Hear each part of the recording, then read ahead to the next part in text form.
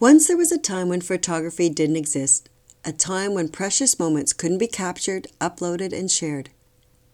I look back at my baby pictures, and there were only a handful. My mom and dad had a single picture each, and I don't know if I ever saw pictures of my grandparents when they were really young.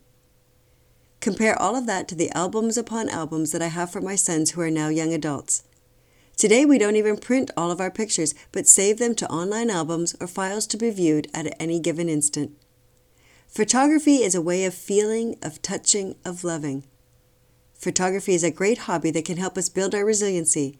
It is something to take our minds off all of our stressful life situations. So here are today's hot tips for building resiliency and celebrating Nature Photography Day. Photography can be a means to get out and physically active. Use your camera to take note of the awesome or the bizarre. Have some fun looking for the humor in everyday life.